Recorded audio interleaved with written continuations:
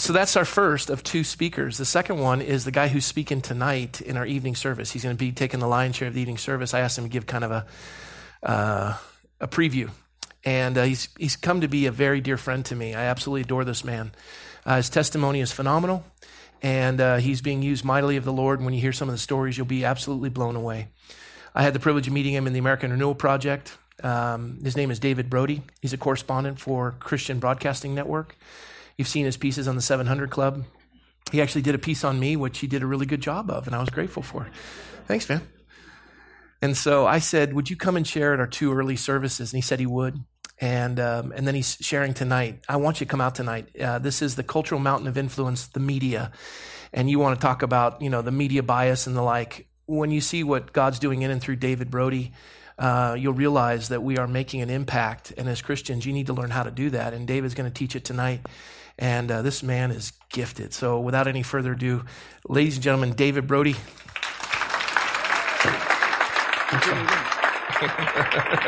Thank you, Rob. I appreciate it. I'll send the check to you a little later on. I appreciate it. Thank you. It's my Jewish roots. I grew up Jewish. I think money. It's just right here. It's near and dear. So thank you. I kind of feel a little overdressed. I'm overdressed, aren't I? I'm overdressed. I know. I'm from Washington, a suit. Run for the exits. A guy in a suit from D.C. Run. So I'm just here to simply say God is a God of miracles. And I've got proof. First of all, I'm a walking miracle because, I was just a Jewish kid from New York. And here I am in California at this wonderful church.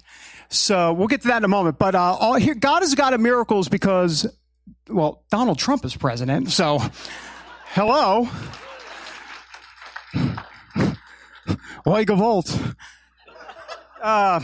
In a good way, oi gewollt, I guess. Anyhow, so, look, it's interesting how God works because God is using Donald Trump as an instrument for change in Washington. And a lot of folks are saying, yay. I'm sure he'll call me later, say, thanks for saying that. Thank you. That was very nice. But, beyond that, but he's changing the media landscape in D.C. for sure. I mean, CNN, right? Fake news, the whole thing.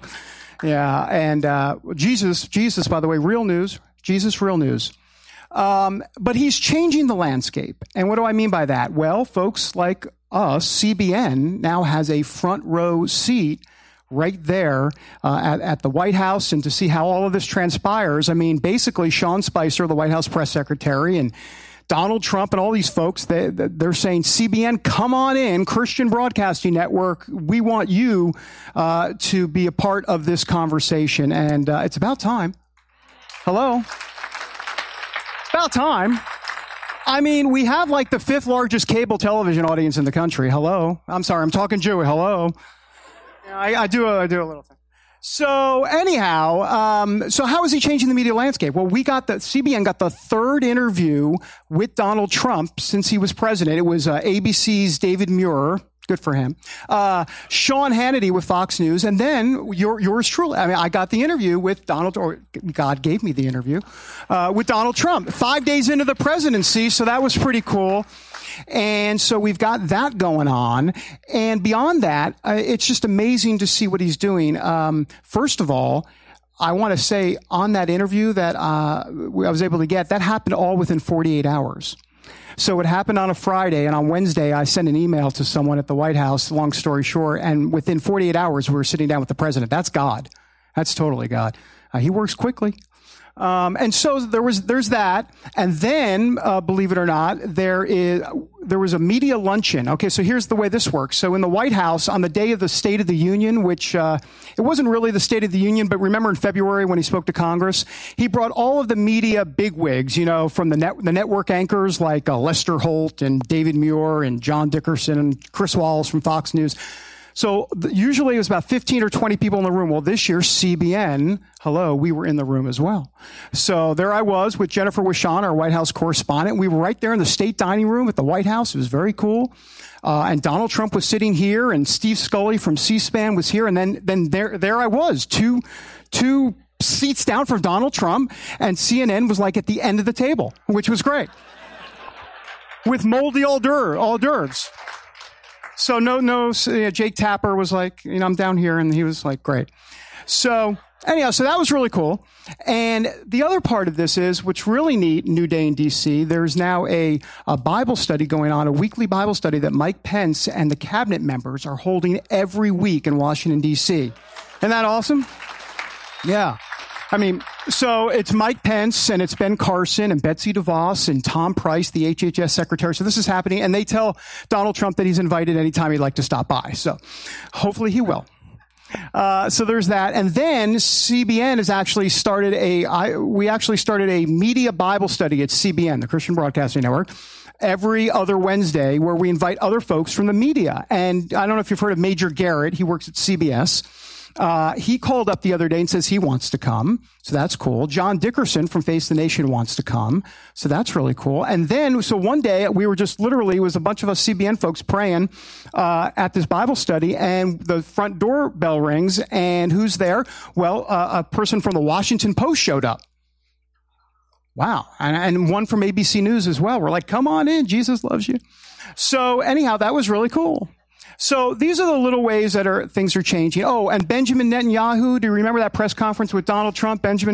So I got called on as the first reporter to ask a question at that press conference, which was really cool. And then we had to provide smelling salts for the media because they were passed out. They were like, what? The Christian guy?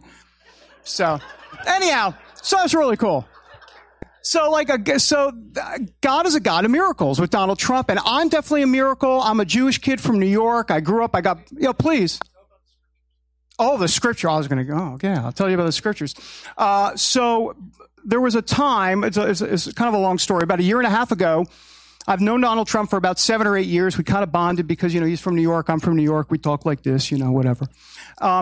And so it's a long story, but we're at a function, and he looks at me and he says, David, can you send me some Bible verses? Talk about smelling salts. So I said, sure, I'll send you some Bible verses. So I did. I emailed them to him. He doesn't have an email, but his secretary has an email, and then they print them out for him. He's like 1973. He prints them out. Anyhow, so he goes ahead and I send him the Bible verses, and I send him devotionals and everything. I mean, I sent him the NIV link, the whole thing. And so about a week and a half later, he calls me on my cell phone. Well, it's his secretary calling, Mr. Trump is on the line. And you just wait until, and then I get on the line, and he says, David, just so you know, I have the Bible verses. They're printed out on my desk, and I read them every day. I'm like, wow. He does, read them every day. So that was kind of cool. So these are the ways that, there is a new day in D.C., and God is a God of miracles. I'm definitely a walking miracle. I'm a Jewish kid, like I was saying, from New York, a bar mitzvah, the whole 9 yards, ate gefilte fish. I did the whole thing. Don't eat gefilte fish. This just in, real news. Oy. Anyhow, so I did the whole thing, and I went to high school. I actually went to high school. Thank you. I went to high school, and I met my future wife there, and we dated. We went to school together, and then we dated when we were 21. So 7 years we were really good friends. And she gave her life to Christ when she was 18 at Ithaca College in upstate New York. And then I went to the same college by coincidence. Not really. Hello, God. Hello. Sorry, I get a little sarcastic. It's right here. And so anyhow, 21, 7 years we're dating, and we decided to go out. And she goes, so look, here's how it's going to go down, is what she says. And she's from New York, so, she's like, doing the whole snap fingers. She's like, Jesus is number one. You understand this, right? And I'm like, wait, what? No, I'm Jewish. Hang on. So we broke up. We broke up for 6 months because I just, I'm Jewish. I'm the oldest Jewish, son. I have to be number one, right? So anyhow, so we broke up for 6 months. Eventually, long story, I started to pray and at meals, and I started to get curious about the Lord a little bit. So we decided to go out. 2 years of going out, and I was going to church. I was in Times Square Church in New York. Yeah, David Wilkerson, right? Yeah, I'm charismatic, tambourines. Holy Gavolt. I was like, you got to be kidding me, tambourines. So, they don't have tambourines at Temple. You know what I'm saying? So anyhow, so I'm going to Times Square Church, but I'm really listening, and I'm saying, you know, I'm curious. I'm intellectually curious, and I'm like, what is this Jesus character all about? Anyhow, so I'm getting really close. So we get married, and I wasn't a believer at that point. And I know everybody was like telling my wife, "Hey, not cool, not kosher, not kosher." How to do it. It's a Catskill thing. So not kosher. And she says, but I've been praying and he's close. Yeah. Okay. So anyhow, we got married, the whole 9 yards. And it was like a Jewish and a Christian style. There was a rabbi and like a priest that looked, I kid you not, looked like Obi-Wan Kenobi with the whole, anyhow. So we had a great time. I had a great time at my wedding. And then a month later at a prayer meeting in Colorado Springs, because we moved to Colorado Springs, a guy by the name of Lorenzo, I don't think he has a last name, it's just Lorenzo, like Oprah. And so he comes up to me. I'd never met this guy before, and he starts to recite my life to me. And he starts talking about how you grew up Jewish from New York. I'm like, how do you know this? It's amazing. We didn't come with anybody. I mean, it wasn't planted a story. It was totally prophetic. And he says, you've been wrestling with this. It's time to make a decision either way, but God is speaking to you. And right there at that prayer meeting, I gave my life to Jesus Christ in 1988 in Colorado Springs. So I was close. I did it. I didn't do it. God did it. God did it. I said, okay. So then I had to tell my mom. I had to tell my Jewish mom. You know what I'm saying? So it wasn't like Fiddler on the Roof or anything where she pack your bags and go. But it's been up and down with my mom. I figure God has a sense of humor because my liberal Jewish mother watches the 700 Club in New York. So I told my mom one time, I said, Mom, you realize, Jesus is Jewish. You realize Jesus is Jewish, right? And she goes, I thought he was Protestant. That's the Oigavolt level, by the way. Anyhow, so I'm a miracle thanks to Jesus. Donald Trump is president thanks to Jesus for sure. And now the biggest miracle of all, which is religious liberty. This culture, we need a spiritual revival in this country. And you guys are living it out here in California because, you know, God bless your heart, as they say in the South. I mean, it is tough. And I go around interviewing a lot of folks around the country. And many of them have these amazing religious liberty stories to tell. I don't know if you've heard of Barronelle Stutzman. She's that florist from Washington State. And it was a private business it was a family business.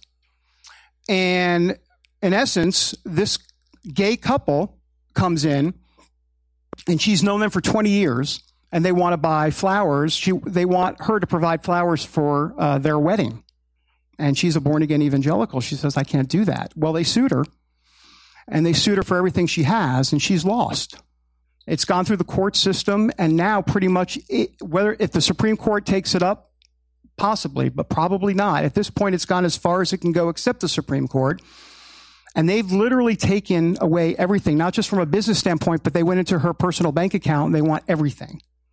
Anyhow, so she's pretty much financially ruined. I spoke to her. This was over a year or two ago, but it still plays out today because it's bad. And have a look. I just want to show you a little clip of her. And so there she is, Barronelle. And so I want to point out another woman, Kim Davis, who you may know from Kentucky. You've heard about her standing for marriage down there, the law clerk in Kentucky who said, I'm not going to issue the marriage license and all that. Yeah. Well, you know, by the way, she was a Democrat for like her whole life, and she was married, I think, 3 or 4 times, and God chooses her to stand for traditional marriage. Isn't that pretty cool of God? The way he takes us imperfect vessels and uses him for his glory. Here's my interview with Kim Davis about that. Have a look. That's pretty awesome. I mean, yeah. So, you know, and there are Kim Davises I know in this room today and Barronelle Stutzmans, and what I mean by that is that it's coming to a area, a school, a district near you. It's coming into your neighborhoods. You probably know this already, obviously. And I know Pastor McCoy has always talked about, you know, take care of your own bean patch. Well, it's coming to your bean patch.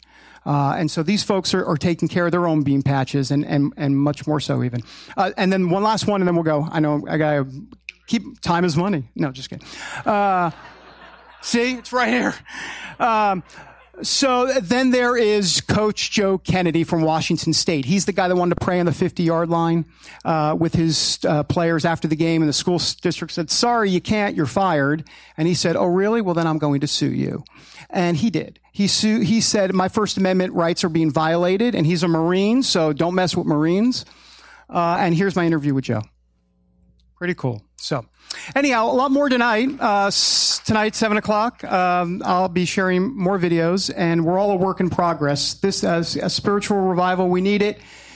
These folks are doing their best, but we are all a work in progress for sure. Donald Trump is a work in progress spiritually, and I will share a story about having dinner with Donald Trump. Why am I talking like this? Wait till you hear this story. It was my wife and I, Melania and Donald Trump. Oy gevalt. It's a story, but I'll share it tonight. So thanks. Excellent teaser. Thanks, David.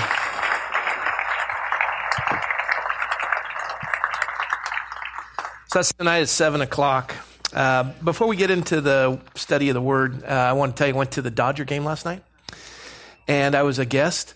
And we stayed to the game. It was 5-2. The Phillies were winning. Bottom of the eighth, Dodgers 3 up, 3 out.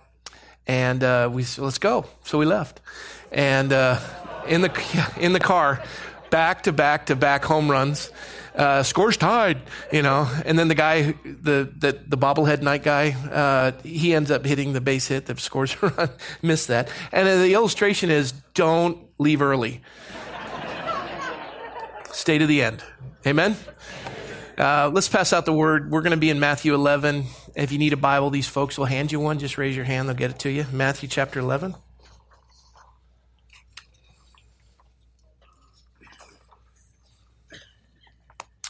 Before we stand for the reading of the word of the Lord, I wanted to kind of set the stage a little bit.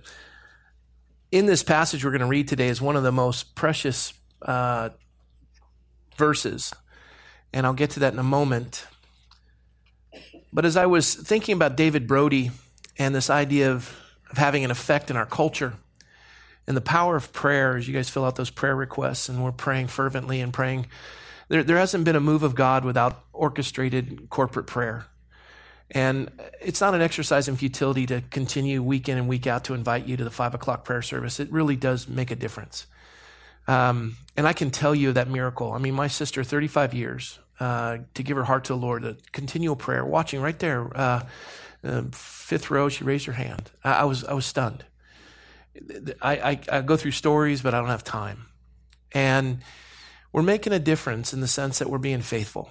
And when David was, I was in Washington when I was with Sean Spicer, and we went out to the West Lawn to do an interview. And so they're hooking up the earpiece, and Sean is there, and the producer's there. His name's Ben, and Ben says, okay, the studio's live. David can hear you, and you'll be live in 2 minutes. And I go, Ben, are you with CBN? He goes, yeah. And I go, hey, Sean, tell David Brody that I'm looking forward to seeing him at church in the coming weeks. Sean looks at me. He's like, yeah, I'm with Rob McCoy, Pastor Rob McCoy. Oh. He's like, Sean looks at me like, who don't you know? And it's such an honor to have David with us.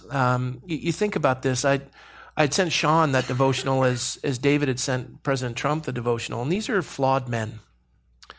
And I mean, think about Donald Trump. This is a man that if you look at Samson in the Old Testament, there's nothing moral about his life. And Donald Trump is many times married and divorced, and by his own admission has slept with every woman in New York, and he's an odd duck. And that he would be president of the United States, and that CBN would be being considered, and all these things happening. You look at it and you say, how did God use Samson? How does he use an immoral man? It's this idea of confronting culture. And when you get guys like David Brody, they're confronting culture, making a difference. And when you confront culture, you're going to face opposition, and it's going to be difficult.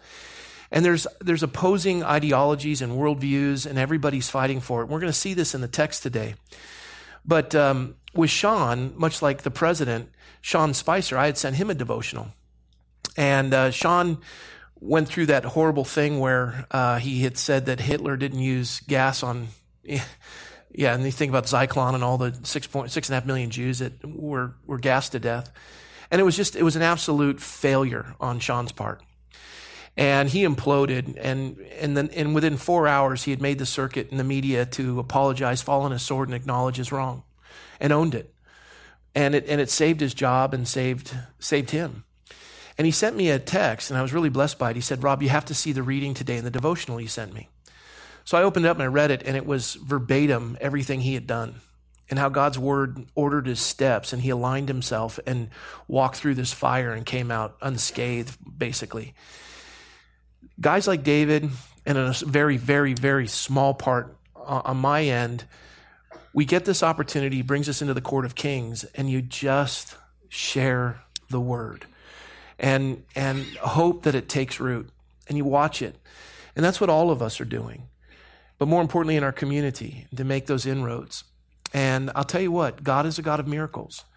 My sister is just, I'm blown away by that. I would have never fathomed. There are days where you're praying, you're just saying, God, is this an exercise in futility? But it is a powerful move of the Lord. And a conversion of a human heart, nothing more than just simply the preaching of the word of God.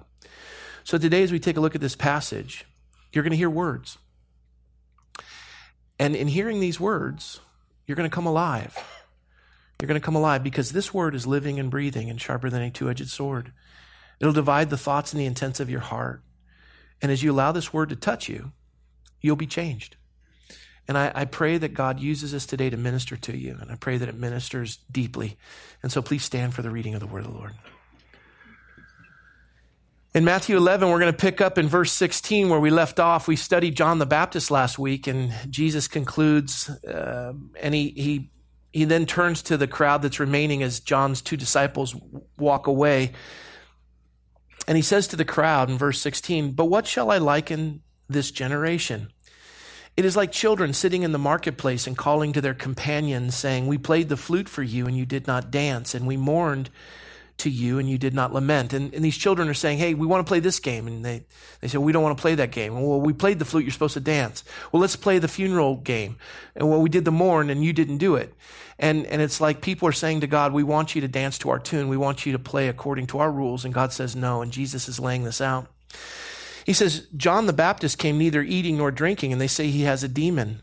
The Son of Man came eating and drinking, and they say, 'Look, a glutton and a winebibber, a friend of tax collectors and sinners.'"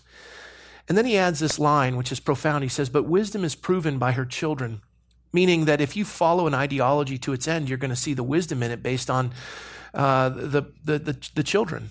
What is the product of your ideology? And then Jesus began to rebuke the cities in which most of his mighty works had been done. And there's a group of 3 cities, and we're going to see this in November, where Jesus did the lion's share of his teaching in the shores of Galilee. And there's 3 cities, Chorazin, Bethsaida, and Capernaum.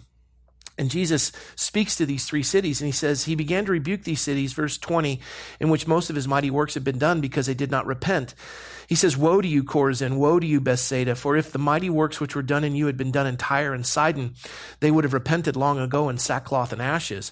But I say to you, it will be more tolerable for Tyre and Sidon in the day of judgment than for you. And you, Capernaum, who are exalted to heaven, will be brought down to Hades or hell. For if the mighty works which were done in you had been done in Sodom, it would have remained until this day. But I say to you that it shall be more tolerable for the land of Sodom in the day of judgment than for you." And then he says this in verse 25. "At that time Jesus answered and said, I thank you, Father, Lord of heaven and earth, that you have hidden these things from the wise and prudent and have revealed them to babes. Even so, Father, for it seemed good in your sight, all things have been delivered to me by my Father, and no one knows the Son except the Father, nor does anyone know the Father except the Son, and the one to whom the Son wills to reveal him." And then he says these 3 words, and this is the precious passage that I love so much. "Come to me. Come to me. Come to me, all you who labor and are heavy laden, and I will give you rest. Take my yoke upon you and learn from me, for I am gentle and lowly in heart." The only autobiographical statement Jesus ever made in the scriptures, gentle and lowly in heart. "And you will find rest for your souls. For my yoke is easy and my burden is light." Let's ask the Lord for wisdom. Lord, as we prepare to study your living word, we ask, Holy Spirit, you cause us to come alive to it. We thank you for the tenderness of your words. "Come unto me. I pray today, Lord, that those words would echo in every heart present. We thank you, Lord, for your faithfulness in our lives, and we ask that you'd bless us, that we would honor you in Jesus' name. Amen. Well, please be seated, relax, but don't fall asleep.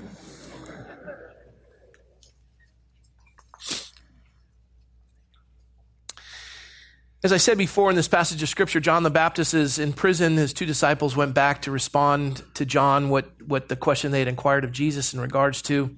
And then Jesus turns to the crowd and he speaks of John, and then he goes into this statement. And he says, what shall I liken this generation? And he's speaking to those who are present. He says, what shall I liken this generation to? It is like children in the marketplace and calling to their companions because they want to play a game. They want to play pretend.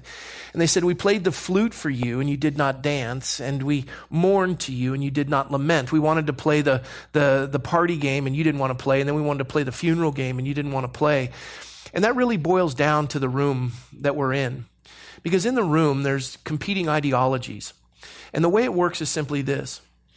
When you hear David Brody speaking and you hear myself speaking, you talk about constitutional amendments and constitutional rights and First Amendment rights and 14th Amendment rights and going through all these aspects and religious liberty and why do we have it.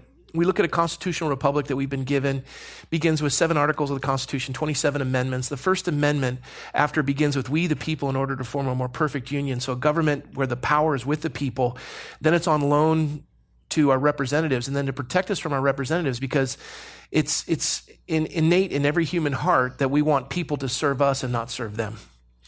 And so we want to get power, and then we don't have to work, and all of our serfs and all of our slaves do it for us.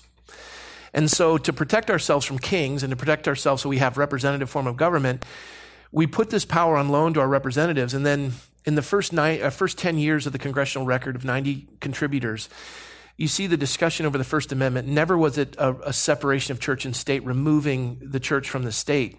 It was, in the congressional record, it was protecting religious presence in the culture, because that's what gives us an accountability. The first 5 commandments are our relationship with God.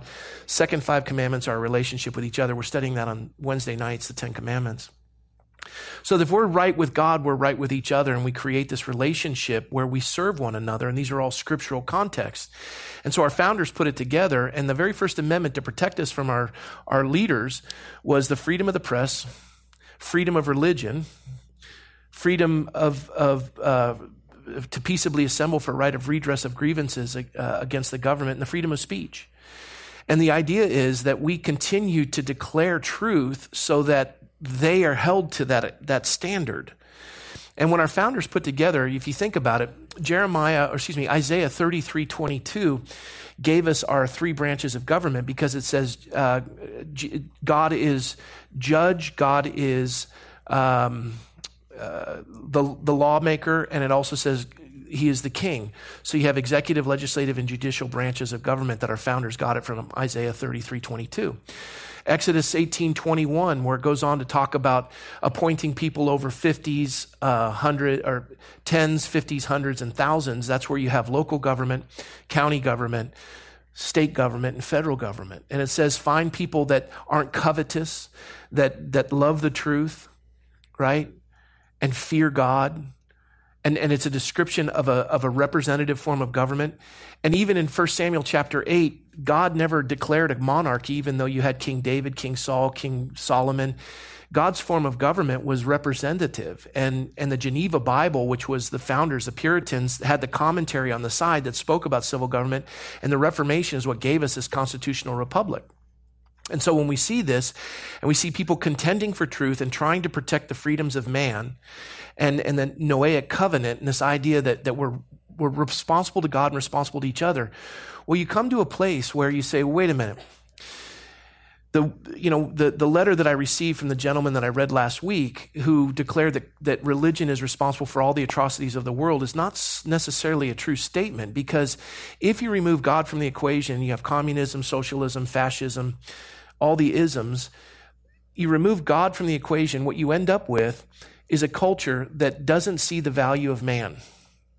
So how many people have died under communism? Billions. You just look at Stalin, Pol Pot, Mao Zedong. Billions have died. And people say, well, what about the Inquisition? What about the Crusades? What about the Salem witch trials?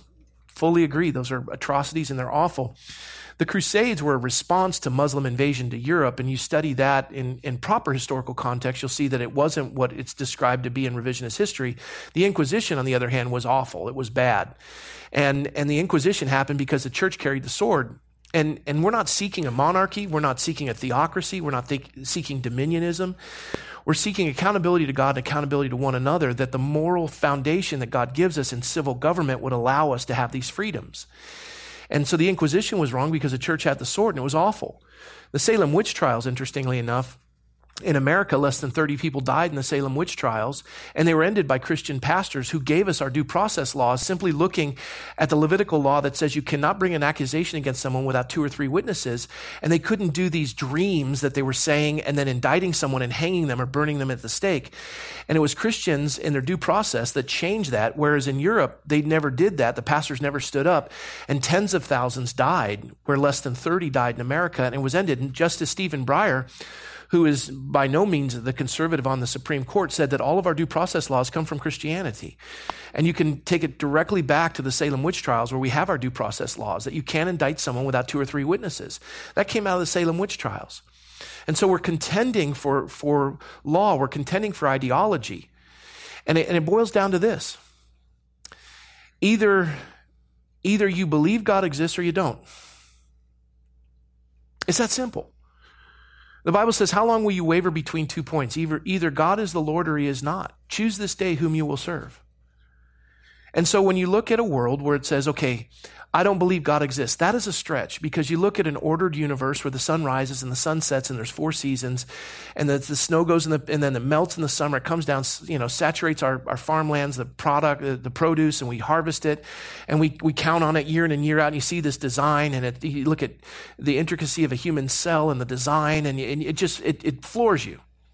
And to say that happened by chance, okay, well, if you take out metaphysical aspects of it and you just say it's only physical and we're only bound by our DNA and we dance to our DNA and everything is random and it's all by chance, we say, okay, well, then you can't use the term good and evil because you have no moral lawgiver and you have no standard and a subjective morality, which doesn't hold. And you look at that and you say, well, what's the byproduct of it? Because it says here that wisdom will be justified by her children. Wisdom will be justified by her children. What that means is I took my son up to the cemetery on his 13th birthday, and I said, son, every journey in life begins with the end in mind. I said, you're going to end up here, and this is how it ends. And you have to count the costs and figure what is the path you're going to, because you have to have the goal as the end result. So every ideology has an end point, and wisdom will be proven by her children. So if we remove God from the equation and we make it secular, what do we have to show for it? When prayer was removed from schools, you saw the social barometer, SAT scores went down, teen pregnancy went up, teen addiction went up, all went up, and the education went down. The fear of the Lord is the beginning of wisdom. We don't want God in the equation. We don't want God because we don't want his rules. And so here in California, we're succeeding at that. And now we have the highest debt. We have the highest taxes. We have the worst infrastructure. Our schools are declining. We're struggling. And we're looking at it, and the idea of God anywhere in the equation is abhorrent. I don't want that. And that you would stand, you'd be considered stupid or ridiculous. And this is what Jesus is pointing out. He says, you say of John the Baptist, he came neither eating nor drinking, but you call him demon-possessed. And that's really, you look at Christians and they're a peculiar people. And I don't drink, smoke, or chew, or hang around with those who do. And, and then you're a peculiar person, you're demon-possessed, or you're evil, as the person in the letter wrote to me. And you get ostracized for being different. Well, let's say that you do drink with publicans and you eat food with them, as Jesus did, and he did drink wine. This is the inference in the scripture. So if you have a problem with that, take it up with Jesus. But they said he was a glutton and a wine bibber because he was sipping. And if anyone sees me drinking, a beer at a baseball game, that he's a glutton and a wine bibber. Okay, go ahead and spread your gossip and say what you want to say.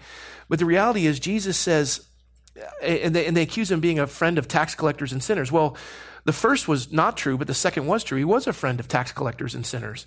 But he wasn't a glutton or a wine bibber, but he did enjoy the time with them, and he didn't make them feel uncomfortable. And in this aspect, it says wisdom is justified by her children. Go ahead and call me names, call me demon-possessed, call me a glutton, call me a wine-bibber, but where I'm standing and what I'm doing and the end point and the ideology of which I profess, what is the end result? What is the end result? And so when we look at life, we say either God isn't here or God is here. And if God isn't here, what is the end result? The end result is billions dead. The end result is a state that is on the brink of bankruptcy. The end result is troublesome. But if we infuse God into the equation, well, then all of a sudden it changes a little bit, because now we have to dance to his tune and go be a part of what he's about. And what the children are saying is, well, no. Okay, time out. I don't want to just throw God out and say he doesn't exist. So I'm an agnostic. And agnostic is two words combined, agnosis, which means without knowledge. I believe there's a God, I just don't know who he or she is. You've heard that before.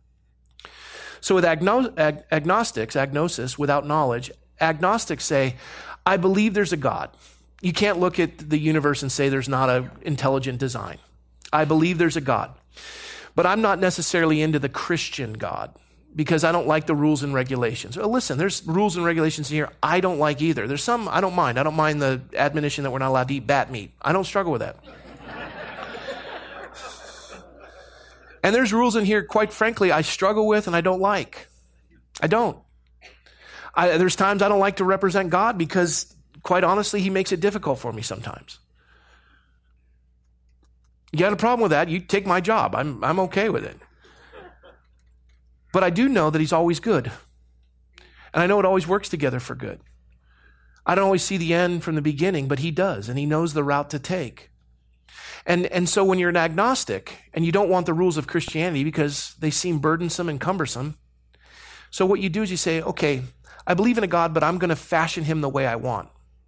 So now you're making your own God. The Bible says you become like that which you worship. So money becomes your God. You become cold and lifeless. And money can buy a house, but not a home. It can buy sex, but not love. It can buy a bed, but not sleep. And if wealth were the answer, then the rich people would be happy.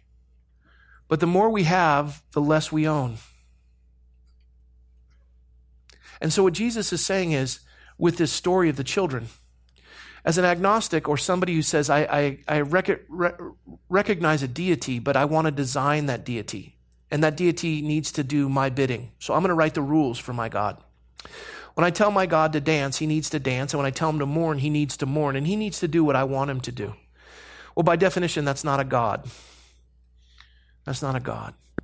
And I only worship that which I know. So really what you're worshiping is your brain, and your God's only as big as your brain. And quite frankly, I wouldn't worship your God because I see your brain and it's not that big.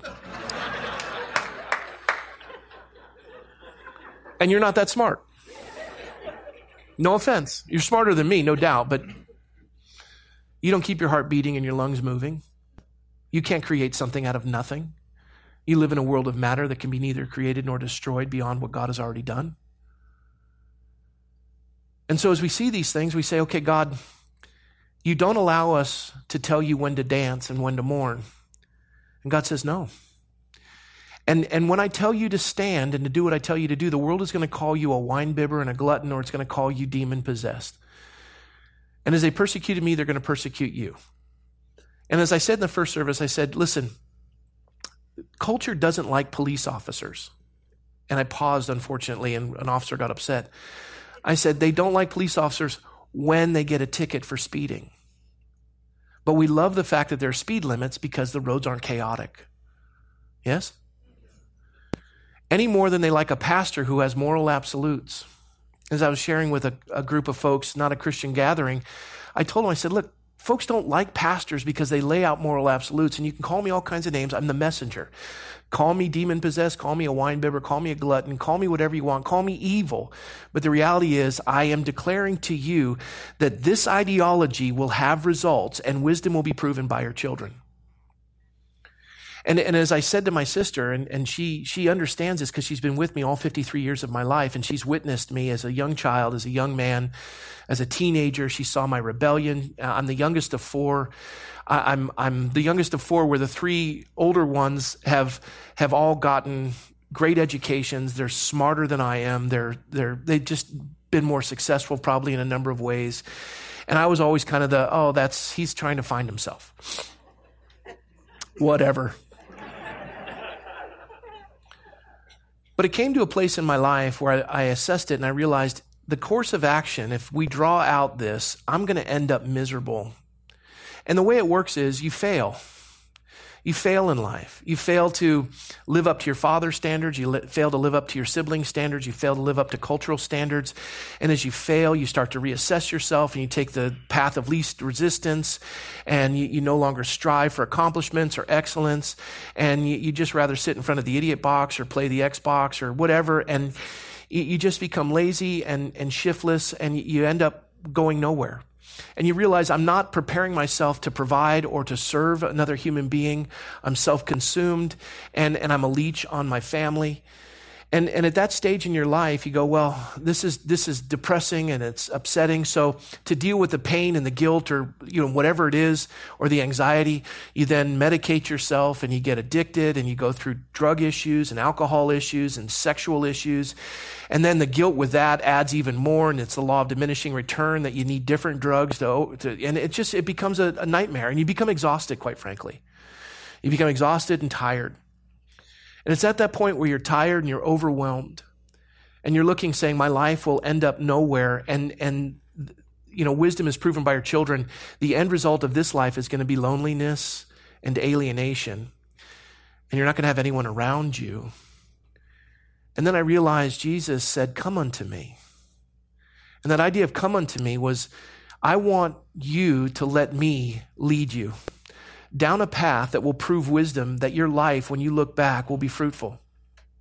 And what's amazing about my sister is she's honest and she says to me, Rob, your family is remarkable. 27 years of marriage, 5 children, 2 grandkids. And I look at it and I think, Lord, only you could have done this, because the ideology I was pursuing would have left me lonely and addicted and miserable. And yet you changed my path and saved my life and gave me children of wisdom that all, as John, the Apostle John says, I know no greater joy than to see my children walk with God.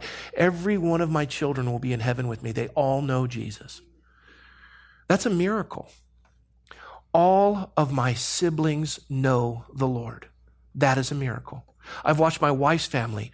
Her siblings are coming to Christ. That's a miracle. Her parents came to the Lord. That's a miracle. My parents came to the Lord. Miracle. And they would receive Christ from their youngest child, who's the biggest loser. That's a miracle. And as I think about this, this is what God is saying. It's all or nothing.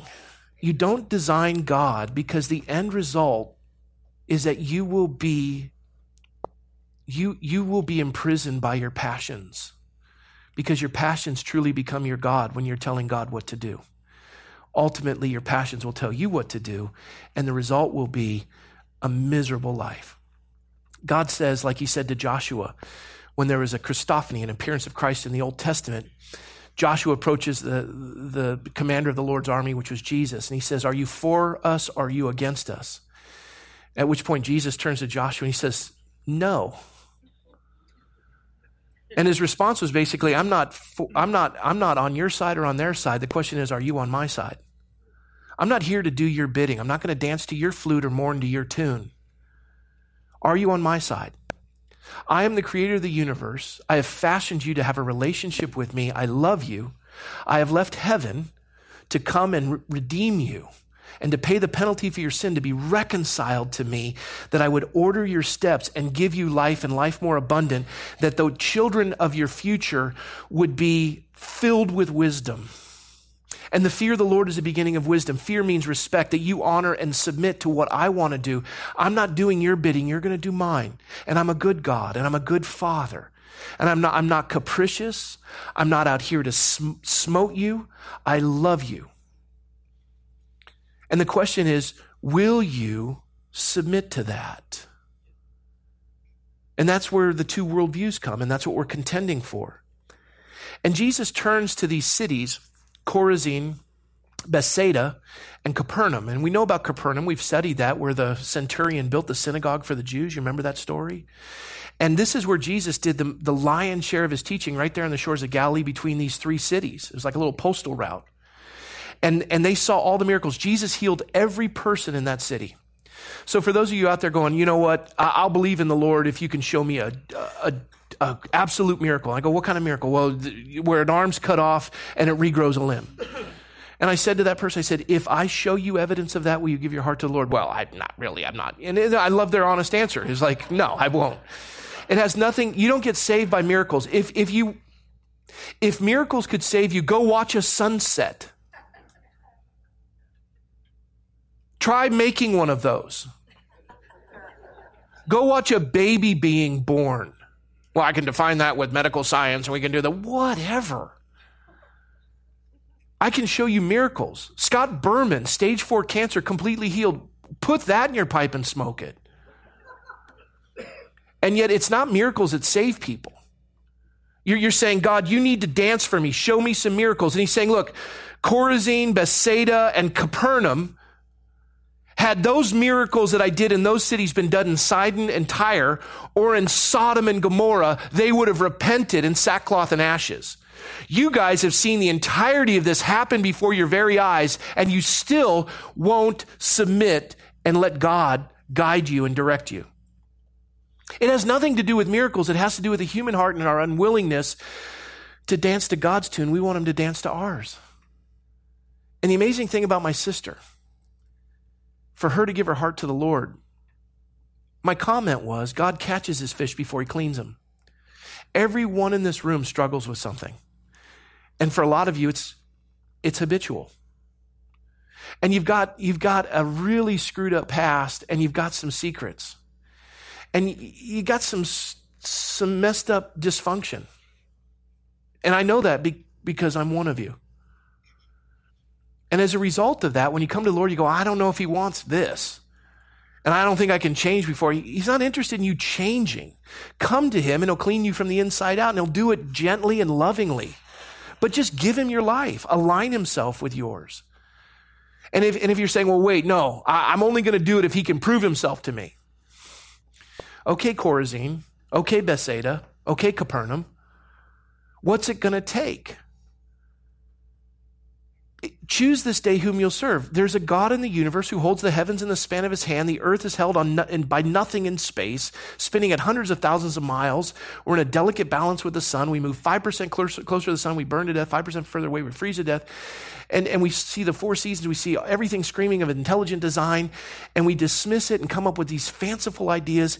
And we say, look, I'm not even remotely close to receiving the Lord unless you can show me a multitude of miracles. And I think about that. I go, what wisdom is there in that? And what's the end result of your life? Tell me how your family's doing.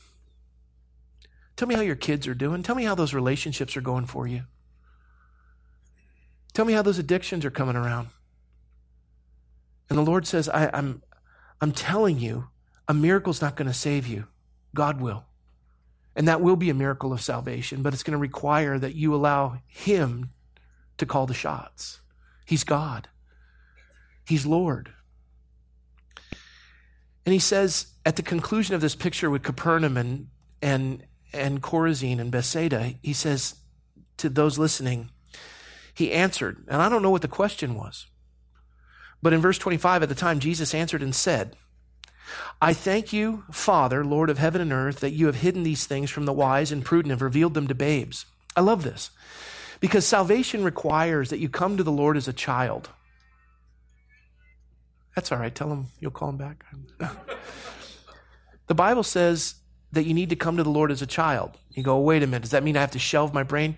Listen, I'm in favor of higher education, especially for Christians. As a matter of fact, our founders set up Princeton, Harvard, Yale, all these schools of higher learning for the sake of promoting the gospel and training pastors.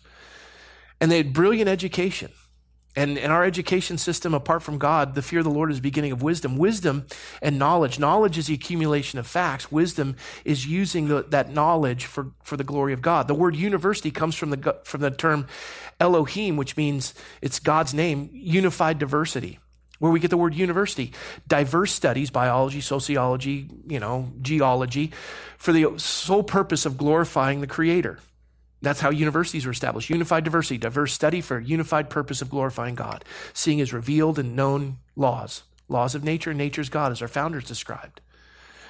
And so we see this, and yet we still have to come to Christ as a child. There has to be that. Listen, when I was young, I wasn't worried about when I opened the refrigerator, if there'd be food in it. My father took care of that. If I turned on the light, I wasn't worried about it going on because my dad paid the electric bill. I had no idea what bills were. I had no idea how to shop. I just knew that Daddy had it. And as a babe, as a child, it's that submission and that trust that I trust that God has me. I'm his child. He loves me. He will never leave me, never forsake me. He who began a good work is faithful to complete it. He has the hairs on my head numbered. Every tear I've ever cried, he has in a bottle. This is our God. This is how tender and precious he is as a father. And as he says this to us, that we have to come to him as a child, it reminds me of the story I've told countless times about the seniors in Stanford and the kindergartners. And they were both given a riddle.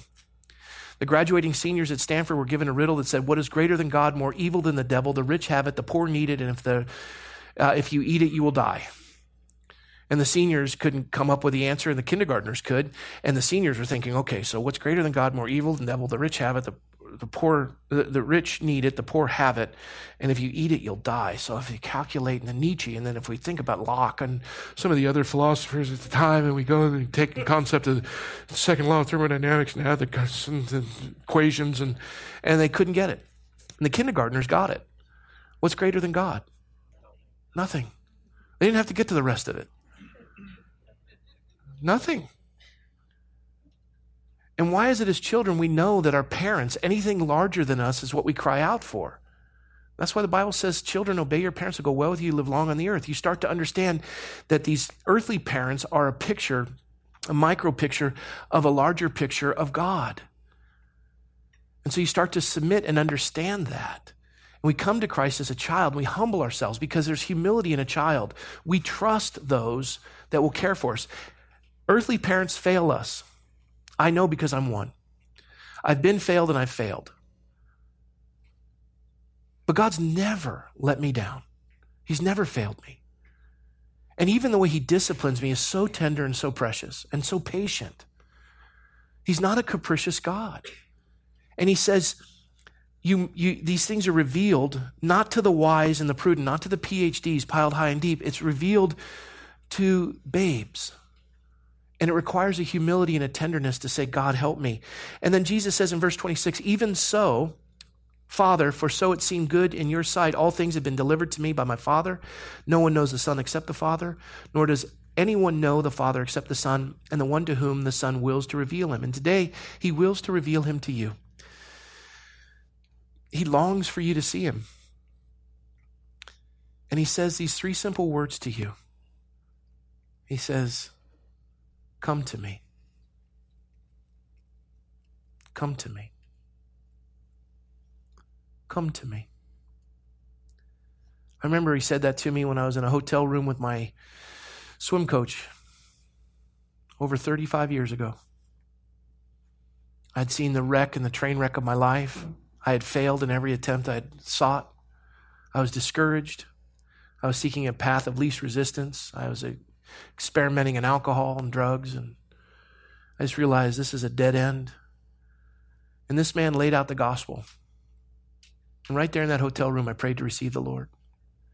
I yoked myself to Jesus' life, and I look back now, and the path has been precious. And wisdom is proven by our children. If there isn't a God in your world, and I've lived as though there is, and we get to the end of life, I'm happy. I did well. I raised my kids well. They understood right and wrong. They cared for society. They invested. They sought excellence. They pursued. I was loved and loved. I have a heritage, and I'm blessed. And if I get to the end of this and there's no God, I have nothing to lose. But if you're wrong and I'm right, you have nothing. And your ideology has left your family bankrupt. What's the point? Why are you here? You're screaming into the darkness of chaos, trying to find meaning when you're a gnat on the butt of an elephant. And all you hear is your voice echoing in the darkness. What's the point? the depression that would come with that and trying to keep the plate spinning. And if it's money or if it's possessions, the smarter you get, the dumber you become. The more you possess, the less you have. And all it brings you is heartache. You're trying to figure out what account it's in and how to avoid the stock market and how to avoid the taxes and how to avoid, and I don't want this grubby kid getting that, and I don't want this one, and I don't want these people stealing it, and I've got these bad renters in this property that I own, and I got to move. And you're exhausted. And you're always wondering if this is a friend or a foe and who's coming after me and what it's all about. And I love this illustration, the questions of confidence. The average person's worry is focused on 40% of things that will never happen, 30% of things about the past that can't be changed, 12% of things relating to criticisms by others, mostly untrue, 10% about health, which gets worse with stress, and 8% about real problems that will be faced. My father-in-law is a great example. He went to the doctor because his memory was lapsing. He was struggling. And this is a man that, type 2 diabetes, open heart surgery, bypass, and he's struggling with his memory and he's overwhelmed by it. And he goes to the doctor. The doctor says, we're going to run some Alzheimer's tests. I'm worried about Alzheimer's, this early on stages of Alzheimer's. He's like, oh my goodness. And goes through the test. He says, I'm worried that it's Alzheimer's. And for a week, it gets worse. He's away from the doctor and he's waiting for the results to come back after the week. And his memory's gotten worse and it's terrible. And he's thinking, and they're making plans. And my dad had Alzheimer's for 15 years and died last year. And my father-in-law is just overwhelmed by this. My mother-in-law, and they're all struggling. And they finally come back to the doctor for the results. And the doctor says, I got good news. Good news is you don't have Alzheimer's. And my father-in-law says, why in the world is my memory gone? He says, well, it's stress related. Is there anything stressful you can think of? He goes, yeah, you told me I had Alzheimer's.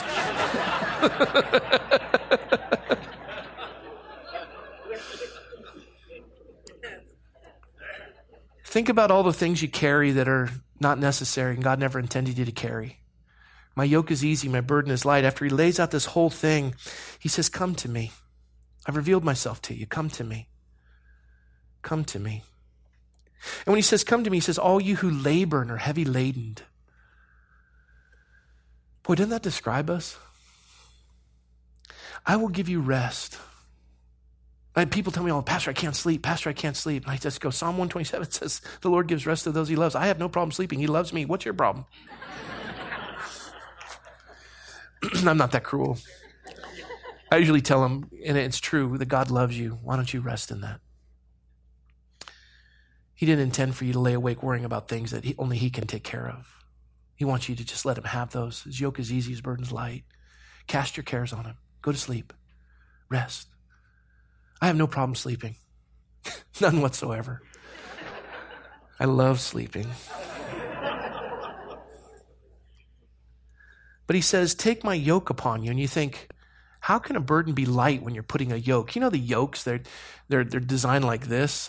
And you got 2 oxen that are strapped to it, and you got the water buckets on either side, and there's a cart behind it, and you're pulling it, and you're like, my yoke is easy? It's like thing around your neck. My yoke is easy, my burden is light. What a depiction. And any farmer would see this illustration and go, what? But any farmer would realize it. And I brought up an illustration. I wish it was my own, but it's not. I'll just read it to you. A farmer was plowing his field with a team of oxen, and the man noticed that one of the animals was seemingly a little bigger than the other. So he asked the farmer about it, and the response from the farmer was very interesting. He said that the big animal was an older animal that was well trained, and the smaller one was a young animal that was new to the yoke. And the man went on to inquire as to why he put them together, and this is the answer that he got from the farmer. The farmer said, well, you see, it's like this. The older ox is the best ox I've ever had.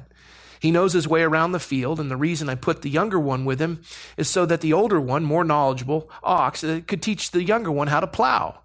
If I never put them together, the younger one would never learn, and by himself, the younger ox would pull himself to death. But together, he learns to cooperate with the rest in the strength of the older ox. And Jesus, in a sense, wants us to take his yoke and let us lead like the older ox. The yoke keeps us on the same path as the Lord. This author writes, the yoke makes the connection between the 2 ox so that they work together towards a common goal. He goes on to say they can't stray far from each other because the yoke restricts where they can travel. You have to follow the same path. The experience is always there to share with the inexperienced. And that's why Jesus wants us to cooperate and walk together with him. The yoke allows us to submit to Jesus' lead. I've shared this story with you, but I think it's fitting today in that in this passage where Jesus says, "Come to me, all you who labor and are heavy laden." Just meditate on that for a little bit. All you who are burdened and heavy laden. He says, "Come to me."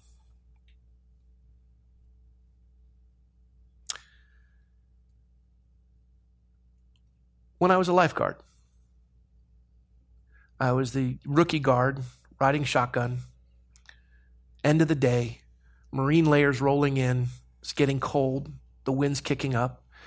It was a big surf day. I'd had over 10 rescues that day. I was soaking wet. My towel was soaking wet. I was freezing cold. The heater in the Jeep didn't work. I'm shivering. And there's one last group of swimmers out in front of this rip current area that we'd had problems with all day. And there's a group of folks out there wearing Raiders outfits. This is Coronado, California, San Diego. I'm a San Diego Charger fan. I'm like, let them drown. And we're telling them over the PA system that they need to move 50 yards to the south because the rip current is starting to form in their area and they could get sucked out. Please move 50 yards. Please come in and move south. And they're giving us the international sign of get lost. I could display that for you if you'd like, but I'm hoping you understand that. And I was irritated by it. I'm like, fine, Raider Nation.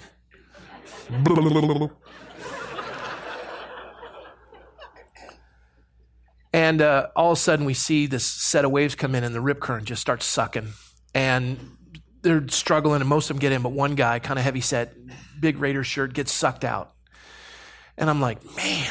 And the tower says, you got to go. And the driver says, you got to go. And I'm thinking, let him drown.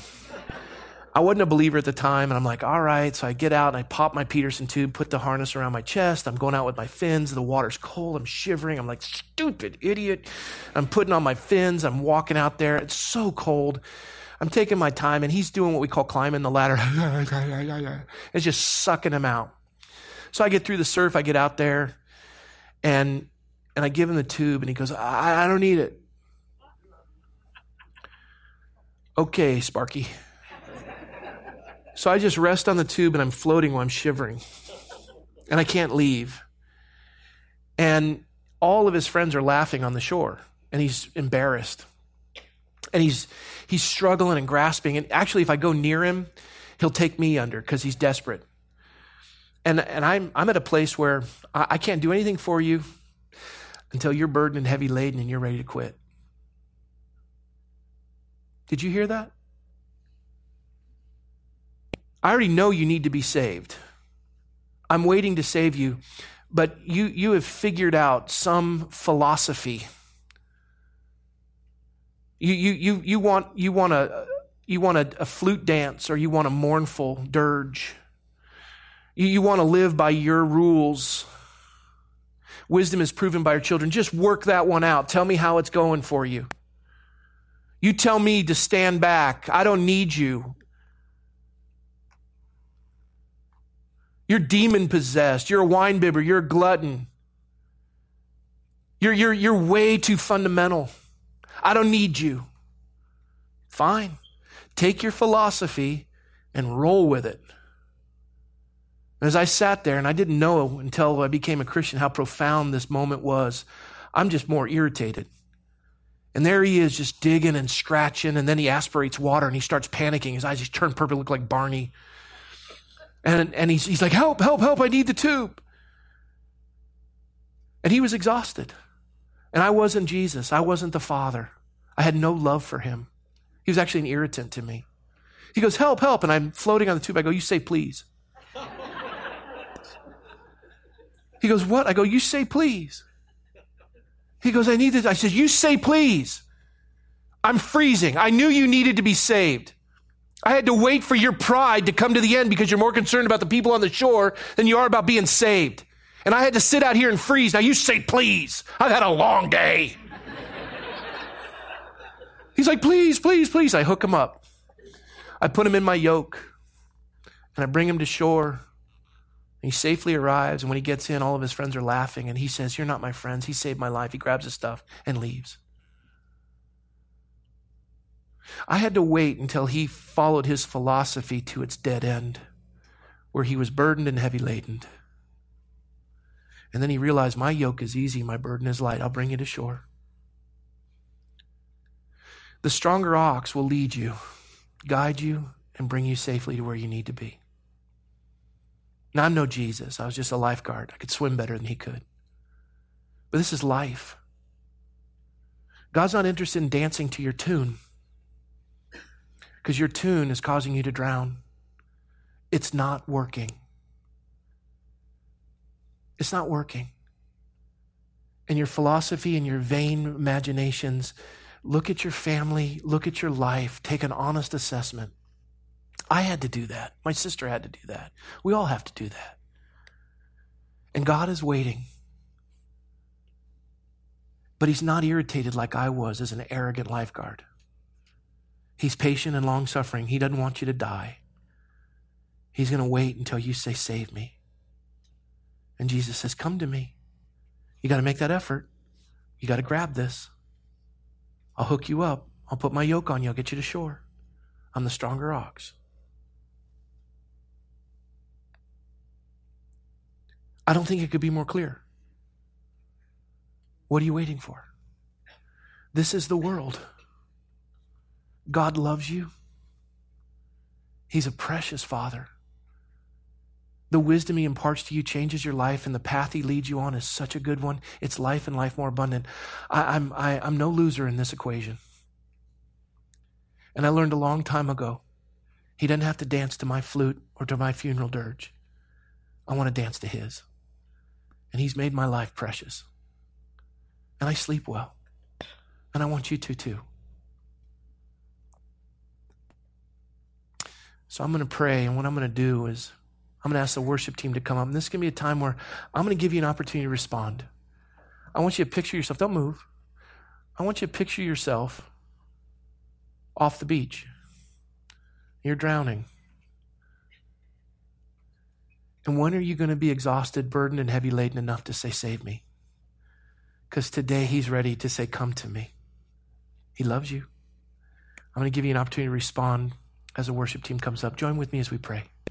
Please, let's bow our heads and close our eyes. Lord, we thank you for your word. We thank you, God, for your faithfulness in our lives. We thank you, God, that all creation speaks of the glory of God, and that every man is without excuse. Blaise Pascal said, we all have a God-shaped void, and we know we need you. We want to design you and define you and tell you how to dance and what you're supposed to do, and that profits us nothing. It's a dead-end ideology that just leaves us brokenhearted and lonely and burdened and heavy laden. And out there trying to spin the plates and try to save ourselves, you wait patiently for us to come to the end of ourselves. We're exhausted, we're burdened, and we're heavy laden. At that moment when we realize we are desperate, we say, save me. And God, your words to us so tender and so sweet as a father, come to me. I love you. Come to me. As our heads are bowed and our eyes are closed, we're all out in the water together. You have this picture that you have been operating on your own terms. And I don't have to describe for you what's going on in your life. You already know it. You're burdened. You're heavy laden. It's time to yoke yourself to Jesus and let him bring you to shore. Safely to shore. Because he who begins a good work is faithful to complete it. He who's been placed in the Father's hand, no man can remove. He comes to seek and to save that which is lost. Those who are drowning. Those who are burdened and heavy laden. He says to you right now in the quietness of your heart, come to me. Come to me. It's an act of faith. And as our heads are bowed and our eyes are closed, I'm going to ask you to respond with an act of faith, just as that young man did out in the ocean. He put his hand forward and grabbed the tube. And I hooked him up, yoked him, and brought him in. In a moment, I'm going to ask you if you want to receive the Lord and you want to come to him. And just like that young man, in a moment, I'm going to ask you to put your hand forward. It's an act of faith. The Bible says, if you profess me before man, I'll profess you before my Father in heaven. I'll be the witness of that. Everyone else, their eyes are closed. This is a private moment between you, God, and me. So right here in this place, as the God of the universe has said to you in the midst of your burden and your heavy laden life, as you're drowning in your own wisdom, as a child, desperate, it's time to receive him. He says, come to me. If you want to receive him, I'm going to ask you right now, would you please raise your hand? Just put it forward. God bless you. God bless you. God bless you. God bless you. And you. God bless you over here. God bless you. Anyone else? Come on, put them up. God bless you back there. Praise the Lord. You can put your hands down. I see yours over there. Praise the Lord. You have made a wonderful decision. You have yoked yourself to the God of the universe, and he's going to get you safely to shore. Well done. Well done. Precious Father, Papa, Abba Father, thank you that you've saved us, that you've yoked us to Jesus, the author and finisher of our faith, and we're going to make it safely to the other side. For those who gave their heart to you this day, Lord, would you bless them, encourage them? I think of the story of the man carrying the sack of potatoes, and the friend said, how do you know you're saved? And he dropped the potatoes and he said, because the burden is gone. It's gone. It's all his now, not yours. You rest. Rest. Lord, heal them, bless them. Give them rest. Give them peace. We praise you for what you've done this day in Jesus' name. Amen.